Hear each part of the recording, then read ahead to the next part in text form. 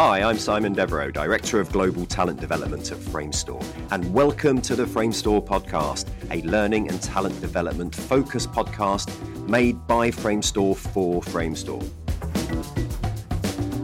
We're excited to share with you the first of two special episodes celebrating our work on Top Gun Maverick and the show's Oscar, BAFTA and VES Award nominations.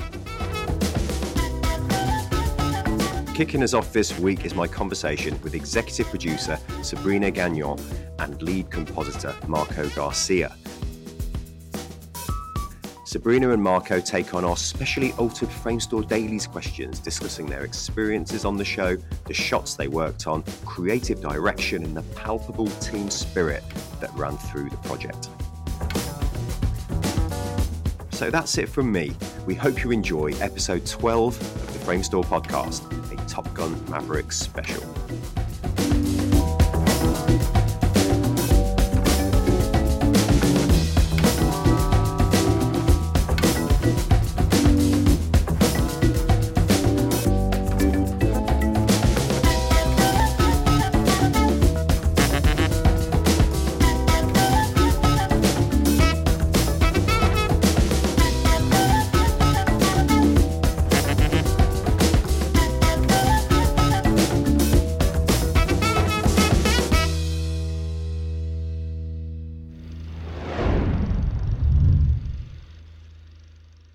Hello and welcome back to the Framestore Podcast, episode 12, the first of two special episodes celebrating the recent awards nominations for Top Gun Maverick. This includes one Oscar, one BAFTA, and three VES nominations for VFX, lighting, and modelling. As with all of our special episodes, there's no co-host for this one, rather a specially tweaked version of the Framestore Podcast Dailies questions. On today's episode, taking on the Dailies, we welcome back executive producer Sabrina Gagnon and lead compositor Marco Garcia to talk about their experience working on the show. So that's it from me. Welcome to the podcast, Marco, and welcome back, Sabrina. This is great to have you. Hello. Glad to be back. Thank you. So how are you both? So both Montreal based? Correct. Yes. Excellent. And we're here to talk about Top Gun, which is really exciting. We're in awards season now, so this podcast is recorded before the winners are announced. So we're going to bask in the glory of the nominations, and hopefully we clear up at awards season. Yeah, before we get into kind of the ins and outs of the dailies, the question I wanted to ask to kick things off is your roles. So obviously, Marco, you're a 2D lead. Sabrina, you're an executive producer. And I think a lot of us know broadly what the role entails. But for those that are kind of uninitiated, could you kind of explain kind of briefly what your roles entail? You know, what is the role of a 2D lead and an executive producer on a typical show? Perhaps we can start with Sabrina and then Marco. Right. So an executive producer is there to help the strategic planning on a show. So we're there at the very beginning with the client to plan how we're going to, do all the steps and all that. We're there to support the producers to do their day-to-day job. So executive producers tend to be on multiple shows at once because it's not as involving. But you are the glue that keeps it together, I imagine, Sabrina. I hope so. Excellent. Well, beautifully put, Sabrina. And Marco, tell us a bit more about your role. You're our first 2D lead on the podcast. Yeah, so basically when you're a lead compositor, as the name says, you need to lead a team, basically. The shows that we work usually are huge. You have like thousands of shots to comp, So what the only way to do it is doing different teams, It's splitting all the work in different teams. This team works in this sequence, this team works in the other sequence. And there is usually one or two comp supervisors, and the leads are the artists that are behind them, and just trying to help the team and doing all the key shots in the sequence, for example, and all the technical templates that all the team needs to use. It's like a small gang of artists, and you are the person, the reference to help them, basically. So the thing you both have in common is very much leadership, right? In terms of the glue, both from all those shots that need comping, and of course the logistics of the show and the strategic piece, as you rightly said, Sabrina. So that's really helpful. Thank you. And the other thing that I didn't say at the start is congratulations. I mean, how does it feel to be nominated for such high accolades like BAFTAs and Oscars and VES awards. I imagine it's not your first foray into these kind of nominations. That's my assumption. But how does it feel to get those kind of nods? Almost overwhelming, I can say. I think yeah, incredibly proud of the team is how I've been feeling through all this process. It's like and Marco can tell us more about this because Comp had it hard on this one, but it was through blood, sweat, and tears on this one. So I'm just very proud the work can be recognized. In my case, this is the sixth movie that I award that is nominated for the Oscar. It's like if you work for a long time in all the big studios, I think at the end you always get this kind of Oscar nominations, But of course, it feels really special, because especially this show was really hard. I worked 2 years in the show. Normally, you work like 6 months, 7 months in a show, and I never worked so much. It was like 2 years to finish the movie, So it was very challenging. And now, of course, the awards are amazing for all the team. It's great. It must be such a payoff after so long. I mean, I know how long these shows go on for, and the lead time is crazy, isn't it? It's like years and years of your life. You see family members grow up and life changes all the way through the journey of a show. So to get that recognition must be so, like you said, Sabrina, overwhelming. I'm so happy that we get the opportunity to spend an hour with you both, because it's one of the selfish treats I get hosting this podcast. So yeah, we should get into it, shouldn't we? We only have like 45 minutes to an hour to spare, and I'm keen to kind of get into the new version of the dailies that we've tweaked just for you. It's nice to ask a different set of questions. So I'm going to drop, as always, the Daily's dramatic sound effect. We may find something Top Gun related for this one. I don't know, so we'll see. But here it goes.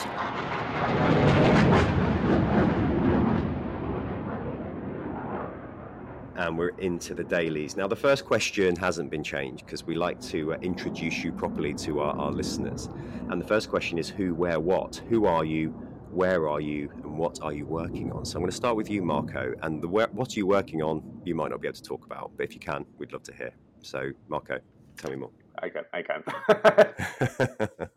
I can't tell where I'm working right now, but I can tell that I've been working in the industry for 20 years, for a long, long time, and the last year was very, very exciting because I was able to work in Top Gun, in the Lord of the Rings for Amazon as well, Loki, like all really, really big projects. It was pretty amazing in Method before Method was acquired by Framestore. So it was a very, very busy and exciting year.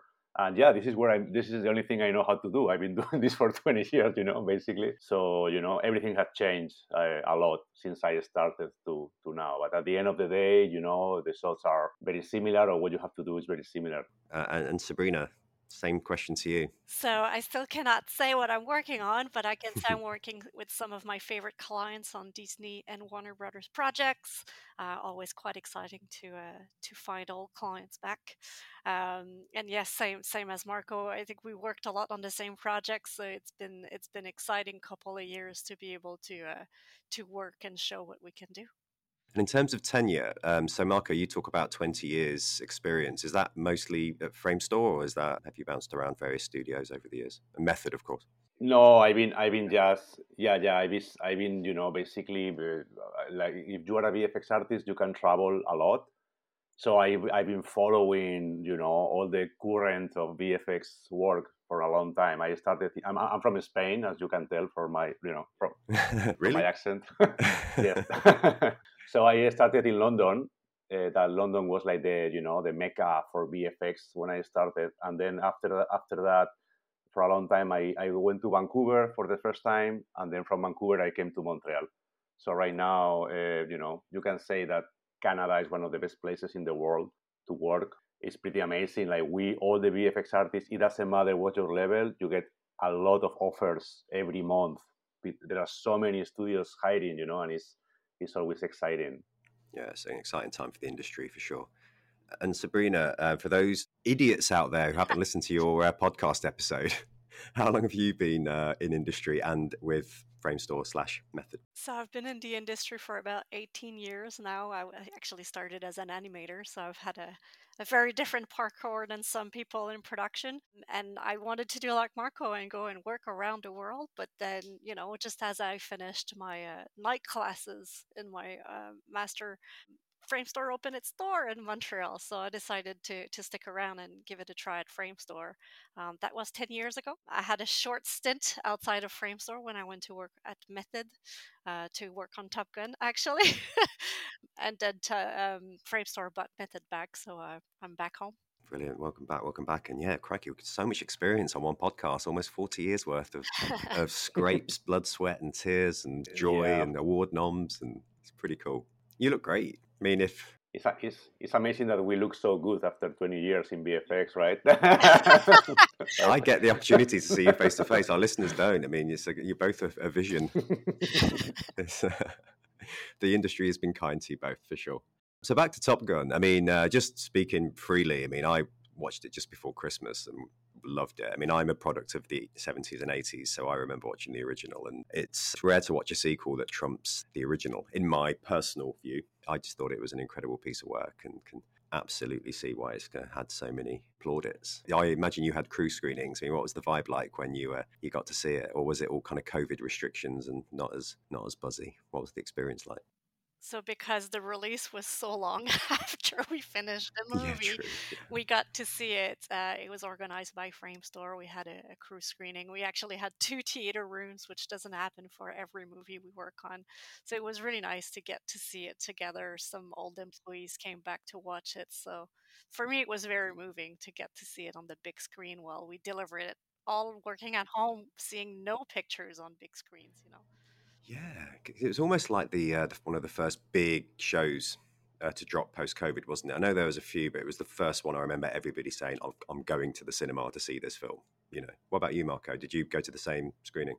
Yeah, something that happened to the VFX artists is like we never work with sound. We work only with the image, and we barely see the full edit of the movie. We only see a fragment, the sequence where we are working. So it's absolutely impossible to know if the movie is going to be good, or it's going to be cheesy, or it's going to be terrible. So when we were working, we knew it looked amazing, of course, but we didn't know if the movie was going to be good. And when we watched it for the first time, I was like, "Oh my god, it's a really good movie. It's super entertaining." Like everybody was a bit shocked because you never know until the movie is done. So it was a surprise, to be honest. And then you start to see the reviews in Rotten Tomatoes and everywhere, 99%, and it was like, "Ooh, this is going to make a lot of money," as it did, $1 billion. It was super successful. Yeah, it was funny, isn't it? I mean, I remember going into it because I was never a massive fan of the original. It was always seen as quite a kind of 1980s, quite a camp kind of movie. So to watch it and be absolutely, I mean, I literally watched it with my mother-in-law at Christmas because my wife had fallen asleep on the sofa, and we watched it literally the next day again, just because it was just so good. So the next question in the dailies is a really interesting one actually, which is what kind of brought you to work on Top Gun Maverick? Because again, I don't work within the creative artistic teams or the production team. So I'd love to hear about that journey to being put on the show. Sabrina, tell me a bit about your experience. It was a bit by chance. Like I said, I went to a Method to work with very specific people, and it turns out that that's where the help was needed. So chance brought me there, and I'm really glad it did. Met some extraordinary people, and I think we had very good partnership. And what about you, Marco? What brought you to Top Gun? In my case, was almost the same. I think we have like 2 or 3 projects at the same time, and then I talked with my project manager, and I say my artist manager, and I said, maybe I would like to work on this because I really like the planes, and it looked like an interesting movie. But most of the time, we don't choose where we work. So you need a bit of luck to work on the cool projects, obviously. But in this case, I think I asked for it a bit. That's nice to hear. Because when I wrote the question down, I was like, is it literally just going to be you just scheduled, just the crewing team just go, you're going on that, you're going that. So nice to hear that it was a request to work on something cool, as you rightly say, which it absolutely is. And what's your history with the Top Gun franchise? Because I've talked about, obviously, a little bit about growing up in the 80s. Marco, do you remember where you were when you've watched the first Top Gun movie back in the day? Oh my God, it was a long time ago. I remember in Spain was a big hit, like everywhere.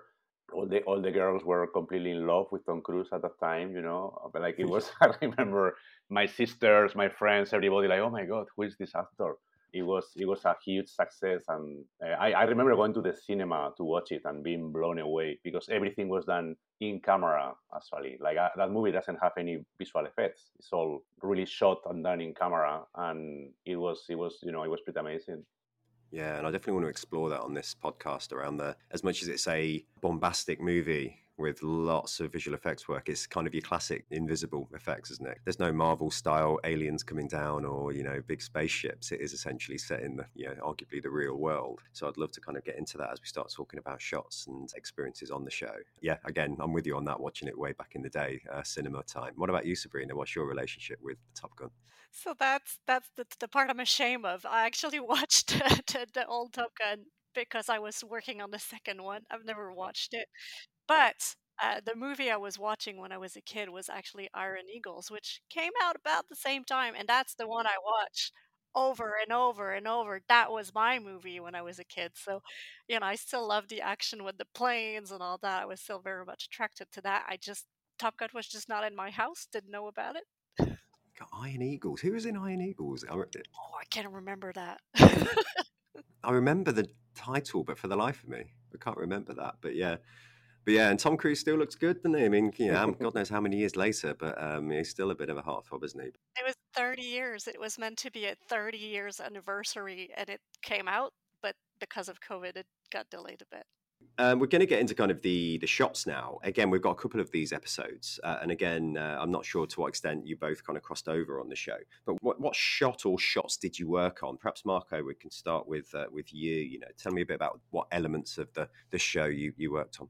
So I work mostly on the first scene on the movie and the last scene. The first scene is when Tom Cruise goes to the space in this futuristic plane named the Dark Star, right, Sabrina? It was the Dark Star. That was the name, and it was very interesting because most of the shots were like CG, full CG. Some shots they have Tom Cruise shot in a studio in a cockpit, and we need to recreate everything around, and that was very very interesting. And then the last part of the movie, of course, when they attack the base, and most of the shots, the actors were in the back seat of the plane, and the camera was facing the actors, and it was shot that way. So you have a real pilot in the front of the plane, obviously, and the actor behind. And when you look at the camera, it looks like the actor is alone in the plane, And we have to do a lot of CG, like adding other planes, adding all kind of weapons to the wings, all kind of stuff, And it needs to look perfect. And it was super challenging to make it look like it's real. That's interesting. You worked on that opening scene because that opening scene wasn't your typical Top Gun scene. It was almost straight out of a science fiction movie, wasn't it? And not just the space element, but just the whole environment. Yeah, that's probably the legacy from John Kosinski, the director of the movie. That he's a huge science fiction fan and director. So I'm pretty sure that when the script was being developed, he said something about it because that first scene, you look at it and it's like, this is a John Kosinski movie, It looks like, like very, very futuristic, like Tron Legacy or other movies he did. So I think that's probably the reason why, it's in the movie. Yeah, even down to kind of the aftermath of that scene when he walks into the diner, which is probably my favourite scene in the film, which I thought was brilliant. But yeah, what was the approach to those shots in terms of kind of reference material? Because it was a big bombastic scene, massive opener, wasn't it? But again, a lot of invisible work in that respect. Again, it wasn't an obvious visual effects set of shots. Yeah, I'd love to hear more about the what went on behind the scenes prepping for that shot. So we use a lot of reference, of course, like NASA reference, but there is a moment where the plane goes out of space, and we have a lot of reference to see what is the look of, the atmosphere, how the clouds look at that altitude, But it was very creative because what we were doing, like you see a plane disintegrating at some point, and you don't have reference for that. There is a moment where because it's so hot and there is so much, heat in the atmosphere, the plane that Tom Cruise is piloting starts to disintegrate, and we didn't have any reference from that. I remember looking at reference from factories, how the iron melts, and working together with CG and effects to trying to replicate that look. So, but it was very creative, and right away the client started to love it, and it was a lot of work, but it was easy to final, I think. Yeah. I mean, again, what a great start to any movie. I mean, completely unexpected start to a movie like that, and definitely set the tone, didn't it? Did an incredible job on that. That final scene, again, talking about big, bombastic. I'm using the term bombastic a lot on there. I never use the term bombastic ever, by the way. This is now in my my vocabulary. But the final, obviously, climactic scene when they kind of, take on the mission and drop the bomb. And can you tell us a bit about your approach to that? Because, again, that was another really thrilling ride and incredible bunch of set pieces. What was the approach to those shots? So those shots were the ones where the planes were real. Yeah, with them in the back, yeah. As I said before, were them in the back. And, again, like, I think because it was very risky to have 2 or 3 planes together, every time you see several planes, the one is real and the rest are CG. And the problem when you work in a movie that has a creature or is science fiction, you don't have reference because it's all fantasy. But in this movie, everybody has seen planes all the time. So it was very hard to make it look like a lot of grading, a lot of compositing and tricks to make it look great. And the CG look amazing, of course, but we have to really put the shot in the scenes and make it look real.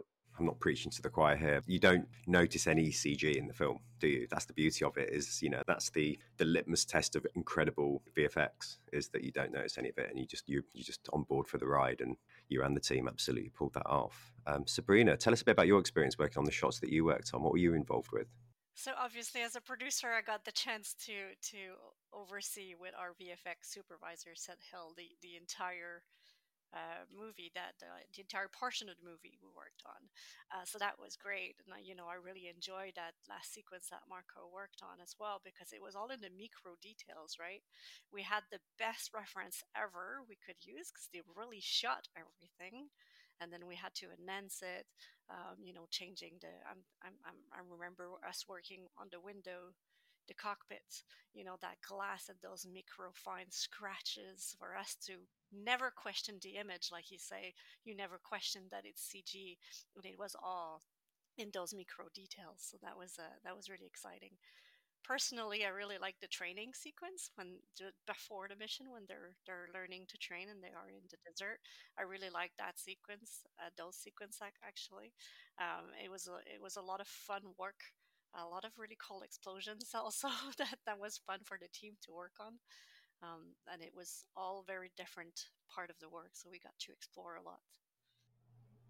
That's super cool. Yeah. Following with what Sabrina said about the micro details, for example, the heat distortion. When you see a plane, you see this kind of heat distortion in the background. We spent, I don't know how many weeks and weeks and weeks to make that look real. Like I remember like working only on the heat distortion of the planes until we were able to make it look real. And the client just he went to YouTube and check. Oh no, it's not looking the same, because they have a real reference to, and I wanted to look exactly like that. So we spent so long, just in the heat distortion. So that gives you an idea about the detail, that we put on it. Yeah. And I guess, is that a typical approach for films that require so much invisible VFX? That the detail has to be absolutely on point. Otherwise, as soon as people see through, audiences see through the VFX, then I guess that you've lost them from a storytelling perspective. Is that fair to say? I think so. And I think very often people will see something's wrong, so they're not going to believe it without being able to tell, oh, the heat distortion is wrong. Like they're not going to be able to say what's wrong, but it's things that we've seen so much by seeing real footage of planes over and over that you kind of can tell it's not real. But so we had to do a lot of homework. Brilliant. Well, I could spend a lot of time on this because I'm fascinated by the pre-work that goes into this, and the reference and the research and the real life stuff, and the logistics. But we've got 13 questions to get through, and we're leaking time literally as we're continuing. But I'd love to hear more about the team you were working with. Again, getting a bit of an insight into the people, and this is a really great opportunity to name check anybody, but just to kind of get a sense of the team. Perhaps we can start with you, Sabrina. Tell me a bit about the folks that made up the squad that you were working with. So not a lot of name dropping to do, but there's Seth Hill that was our VFX supervisor, who's one of the nominees. So we're extremely proud of him. Otherwise, it was just a group of very passionate people. Everyone was very excited to be working on this specific project, and everyone brought a lot to the table, by their motivation and by their excitement. So it was very good, and I got to meet a lot of new people because I was new to that company, and I was just surprised by how some of these people have been working together for many years through Atomic Fiction and the Method, and now Framestore. And it was just good to see them working together and just to be welcoming to me. So it was a good experience. That, like we talked about leadership at the top of the episode. On any show, I imagine there's lots of people that have responsibility to lead. I mean, both you guys, for example, but there'd be obviously lots of different levels of leadership on that show. Did that play a big part in that team spirit on the show? Because there'd be a real mixture of people doing this from home. And can you tell me a bit about that team spirit and where that came from? What generated that? So the movie was all shot pre-COVID, and we were actually meant to deliver in March 2020. Yes, we were almost course. done when this hit, and it just slowed us down. And when they knew the movie was no longer coming out in June 2020, then we've extended it a little further. So we ended up delivering in July 2020. So it was such the beginning of the pandemic that personally, I did not feel the beginning of the pandemic. We were just in a rush of delivering, and it was a bit weird because we were from home, but I was not like I didn't feel the restriction as much because I was working so much. So that it was a very different approach for us to the beginning of the pandemic, I think. What about you, Marco? What was your experience working with the team? And you talked about all the various artists and compositors working on the show that you were leading. Yeah, basically, like the team that we work, like we all know each other from other projects, So we were like six leads, six compositing leads, and we all know each other from a long time, And then the compositors is the same. At the end, you have like these relationships. There is always new people coming, but I would say 75% is people that you know from other projects, and you need to know who is strong with what. Like some person is amazing with color but is not that good with other things. You need to know who assigned the shots to. At the end, I think that everybody realized that the movie was really fun and the shots look amazing. That's always that all the artists want. They see the plays and they're like, oh my god, I want to work in this shot. So that's why people was passionate, because it was very nice to look at just the play without VFX, and people was very motivated. It's really nice to hear that. We've had a few of these podcast episodes already, and we talk a lot about passion, and nobody really works in the visual effects industry unless they care about the output and what ends up on big screens, small screens, tablets, wherever you catch your media. Yeah, a team that are truly passionate about the project. They don't have their arms twisted to work on a property that they don't care for. But when you're working on something that is an absolute passion and you're onto something big, again, must be really empowering for the teams that you both led. Very true. And the first time I've seen that in my career was on Blade Runner 2049, which had the result we all know now. But it was a game changer to be able to go. It was so easy to go the extra length, when people are so passionate and they want the movie to be so good. It makes our job in production so much easier. Yeah, exactly. Happy people for sure.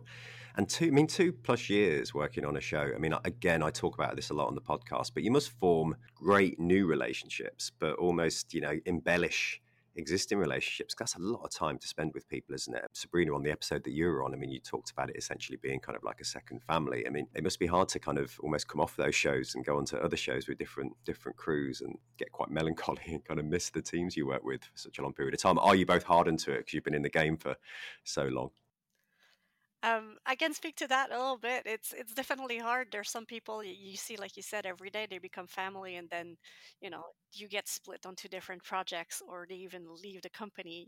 So I'm thinking of Amanda, that used to be at Framestore, that came with me at Method to work on Top Gun again, and then she left the industry altogether. She's now in the gaming industry, and it's for the first few weeks. It's like, oh, where's Amanda? Like, I want to see her.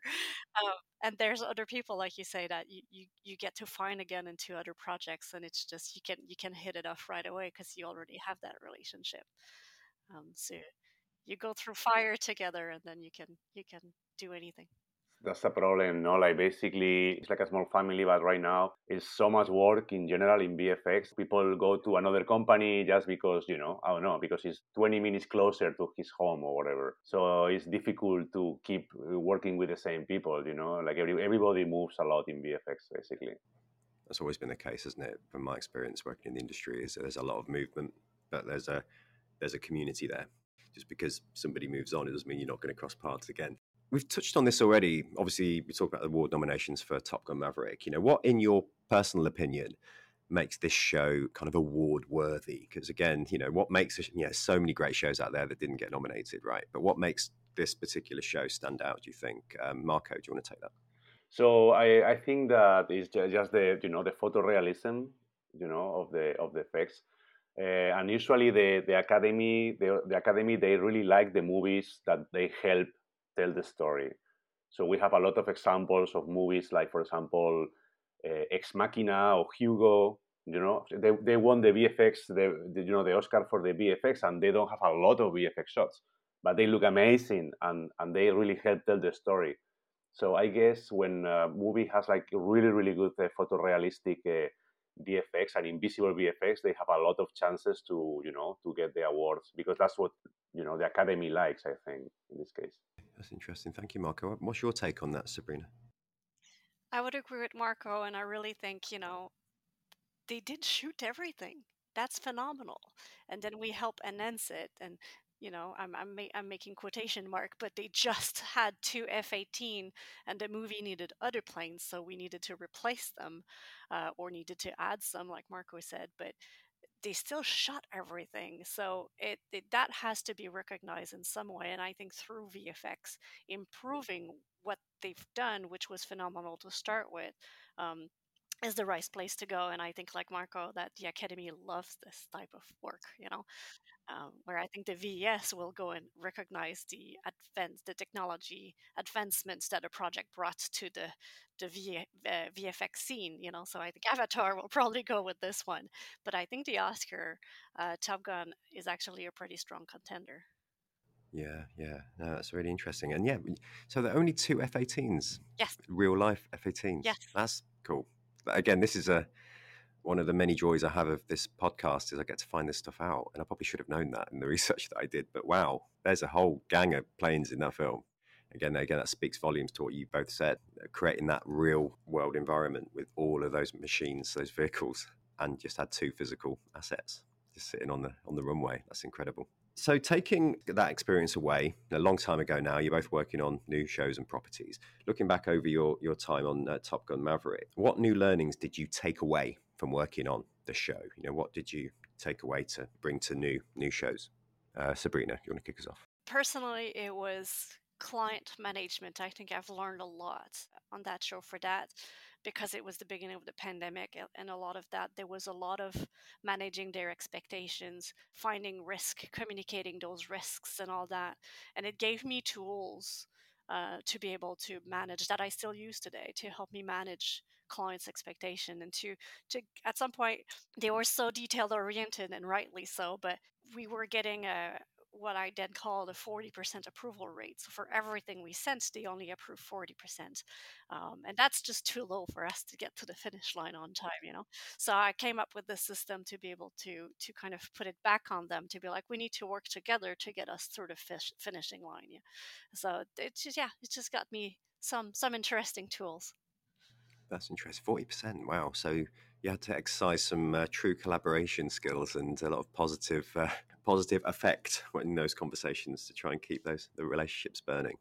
Exactly. And you don't want to get into a blaming game territory either. So to do that early enough makes it a collaboration, which were really nice.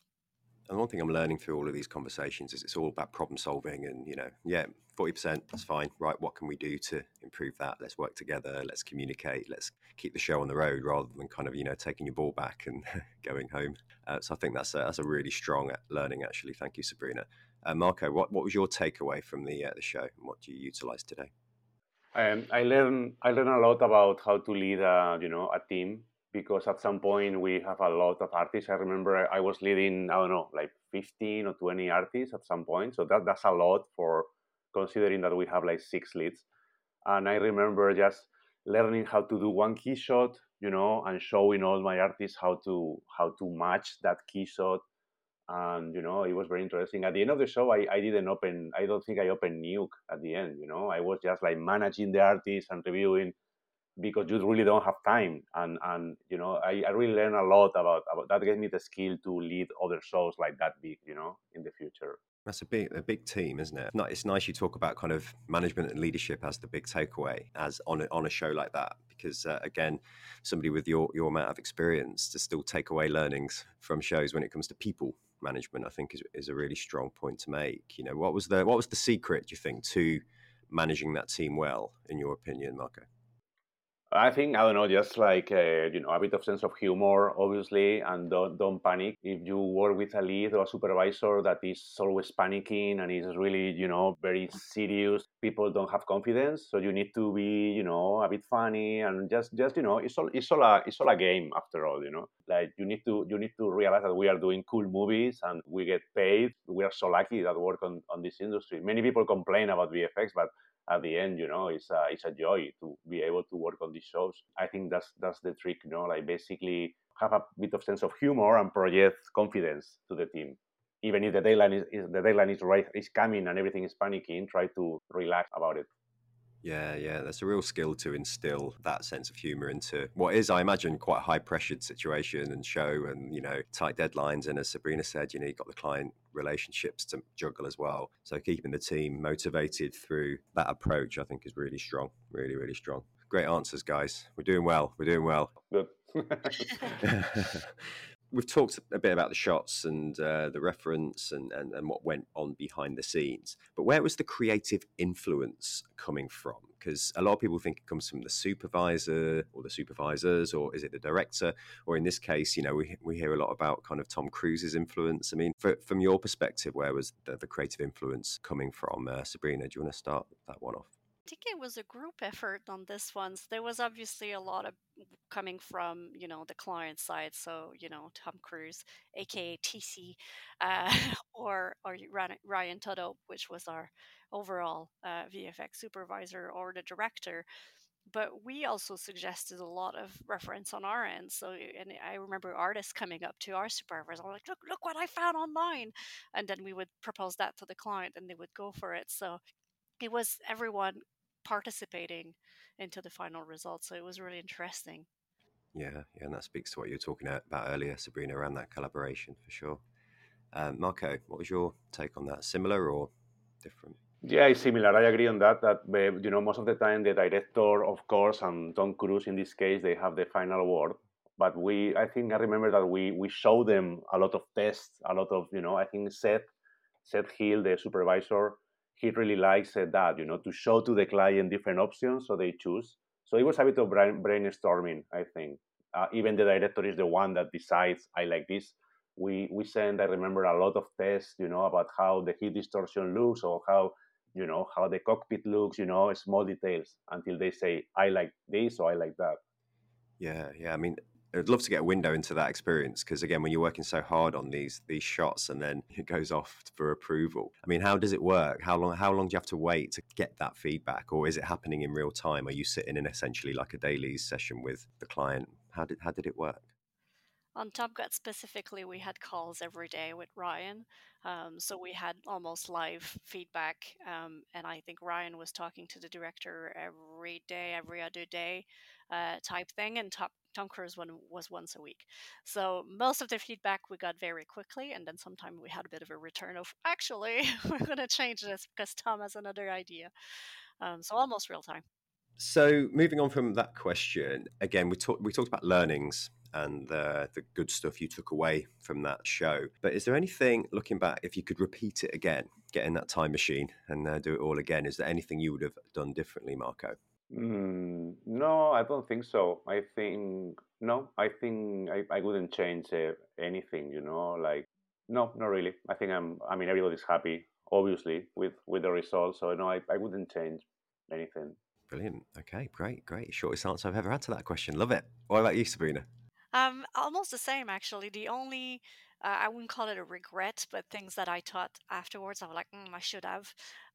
Was I was new to the company, right? So there were things I was like, I'm not sure about this way of managing or scheduling, and I was like, but I'm new. I'm not going to be the new girls. I was like, we're going to change everything, But 2 months in, I was like, I should have. And now it's too late because we were too deep into it. Because when I joined, we were just starting to be getting shots, so it would have been the time to adjust the way we would manage, and we could have just did it a bit more smoothly.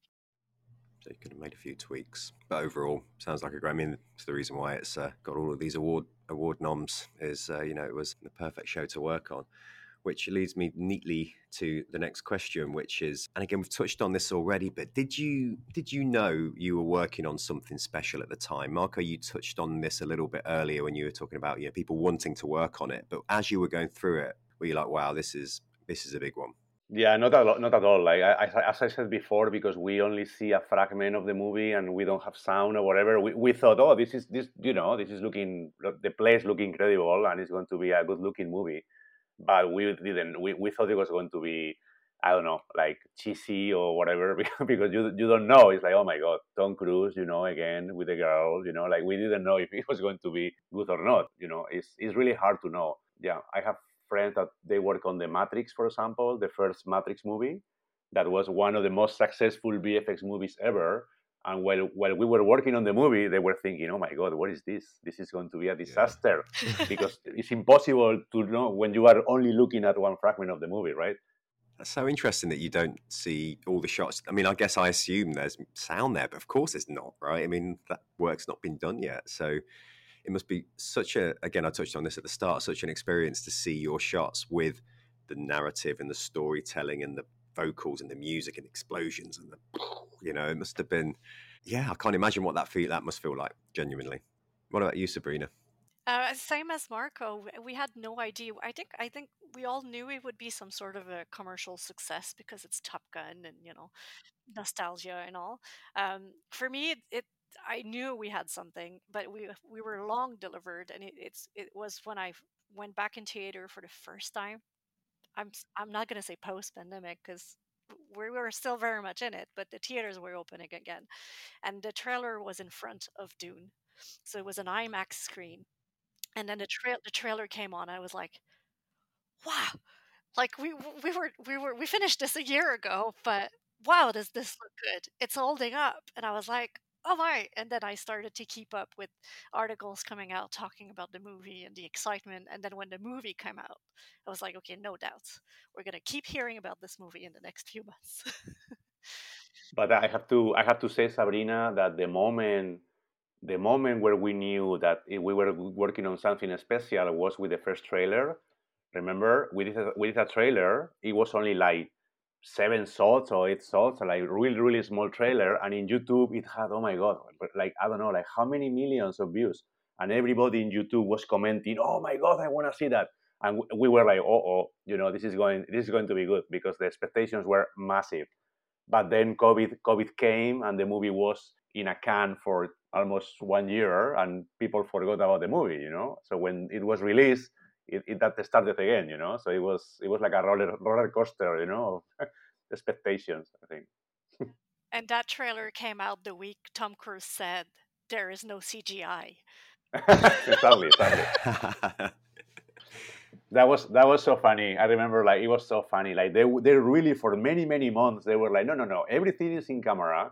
Tom Cruise learned how to fly the plane. And then after that, it's like, okay, maybe there are a few VFX. That was super funny. Just 2,400 shots. Sadly. Yeah. That's amazing. That's amazing. Well, I'm going to move into the next question, which is, and it's a funny one. People don't like naming MVPs, most valuable players, but it's more for unsung heroes, really, because when we get to these kind of nominations, we hear about obviously Ryan and the soups on the job. But who were your unsung heroes on the show, Sabrina? So many people. But I'm gonna go with the completes. I think so. The six completes that Marco was mentioning about. I remember Cynthia, Felix, Nico. Like so many hours and so much hard work to lead that team into such a back-ended schedule and until the beginning of a pandemic. So much harder to help them, deliver the product. And I think they did marvelously well. Thank you, Sabrina. What about you, Marco? Anyone you want to shout out? I would say all the artists, like everybody, from the junior artist that it's starting, and we gave him an easy shot, to all the seniors, like everybody, of course. I mean, everybody worked really hard, so I don't have any names in particular. I think the whole thing was amazing. Yeah, I hear that, and from everything you've said. Sabrina was amazing. Present company accepted, of course. But yeah, that's great. And I think, I'm getting a real sense of it being a really great team effort, team spirit. Everybody came together and delivered something incredible. The nominations are so well deserved. So again, congratulations to both of you and the whole team. I think it's massive. Whatever happens, we should be really, really proud. My next question, we're moving into the last couple of questions before we wrap up this episode, but I always ask this on all of the podcast episodes, is what's one question you wish I'd asked you, and how would you have answered it? Marco, what do you wish I'd asked you about the show? Any anecdotes or any experiences that you'd like to share? Yeah, no, I just want to talk again about Tom Cruise saying that there are no VFX in the movie. That's something that is. I thought that you were going to ask us about that, because that was really so funny. Like, it was like, how many months? It was like, no, every time he was talking, it was like, no, there's no VFX at all, And at the end, that's something that I always like to tell about this movie, because I found it very interesting about how photoreal it looks, And you believe him. You believe Tom Cruise because he does all his own stunts anyway, doesn't he? So he's a big. Yeah, but but if you work on VFX, you know that he does the stunts, but there is some VFX work always in his movies. I mean, he says that, but nobody can fly a plane upside down on top of another jet, and yeah. Of course, that's the the marketing around him, of course. But we know that there is always a bit of VFX when he does a stunt somehow. Nice. Well, let's hope he's listening. I'm sure he's a regular subscriber to the Framestore podcast. You never know. We don't know what the reach is. What about you, Sabrina? What's one question you wish I'd asked you about your experience on Top Gun Maverick? It's really funny because I wanted to bring up the same thing as Marco, because it's true, and it impacted us till very recently. Like weeks before the bake-off for the Oscar, Ryan was still not allowed to talk about it. Then all the work that we've done on the project. So, but that to me, when and we almost printed our crew T-shirt being no CGI was involved in Top Gun. Yeah, I remember that. Yeah. And because it was sensitive, we asked Paramount, and they were like, "Yeah, maybe not." But the way I tried to sell it for us to be able to print that T-shirt was, it's a huge testament to our work that you think you can say that. It's amazing, and I think it's a huge tap on the back for everyone that worked on the movie. That's like, your work is so amazing. We're lying, saying there's no CG involved. Yeah, and how many shots again were on the show? 2,400 total. So we did about 720, 750 at Method, and BC took that too, because at the beginning the original bid was only 350 shots. That's what they thought they needed. And then so our workload doubled. We said yes, and then it doubled from that double, and then we said, okay, we don't have capacity. So MPC took that. They were referencing our shot. Essentially, it was more of the same. And then the in-house team did about 1,000 shot of like retime, little paints, little this. So yeah, it's a lot. 2,400. Wow, so quite a lot of VFX then. Yes. A lot. Excellent. So again, another question we ask, because it is the Framestore podcast, it's a special episode, but we're asking the same question as I've got both of you on here. On the podcast going forward, is there any Framestore folk you would like to hear on this podcast, Marco? You mean any person in particular? Anyone from the whole of Framestore globally? I don't know. I love the movie Gravity. I don't know if one of the comsubs was Anthony Smith. I worked with him many years ago, but I don't know if he's in Framestore or not. I love that movie. I would love to listen a podcast about Gravity, or him, or any other person that was involved in the show, because I adore that movie. And that's a great stake in the ground for VFX work as well, where it's literally only the faces are real and the rest is CG, isn't it? It's amazing. There is not any podcast about gravity, no? Or Oh, well, maybe we should be the first. There must be some podcasts on gravity, surely. No, I mean in Framestore. I mean the Framestore podcast. Oh no, not yet. No. We've spoken about gravity on a few podcasts, but we've not had anybody on that worked on it. So that's a really good call. Thank you, Marco. Sabrina, I know I've asked you this question before, but you're welcome to give me another name. I'm going to go with a different answer that will surf Marco's wave a little bit. So why not Chris Lawrence, who was the CG soup of Gravity, who's now client side. He's been at Framestore forever. I think it would be interesting to hear him about how the company changed over the years, because it grew a lot since then. Okay, I might have to get a Gravity special together, I think. Definitely. Thank you both. Thank you. So final question before I let you go about your very busy day and busy schedule. So thank you again for making the time to do this, Marco and Sabrina. Is if you were a character in Top Gun Maverick, what would be your call sign? We actually already have call signs. Yes. But I don't remember mine, actually. Oh no! You remember yours? I don't remember yours either. I remember mine because Seth gave me that name, and it's mic drop. And it was related to how I would reply to the client with sometimes stupid requests, and I would be very much like, it's this. And then I would mic drop and then leave. So that was my call sign. Mic drop. Sabrina, mic drop. Gagnon, Lieutenant Sabrina. Excellent. What about you, Mark? If you can't remember it, what would you go with? I will go for something pretty obvious, like something like a Spaniard or something like that, like the gladiator character, Spaniard. That's pretty obvious, but right now I can't think of. That's all right. I can see the emblem now.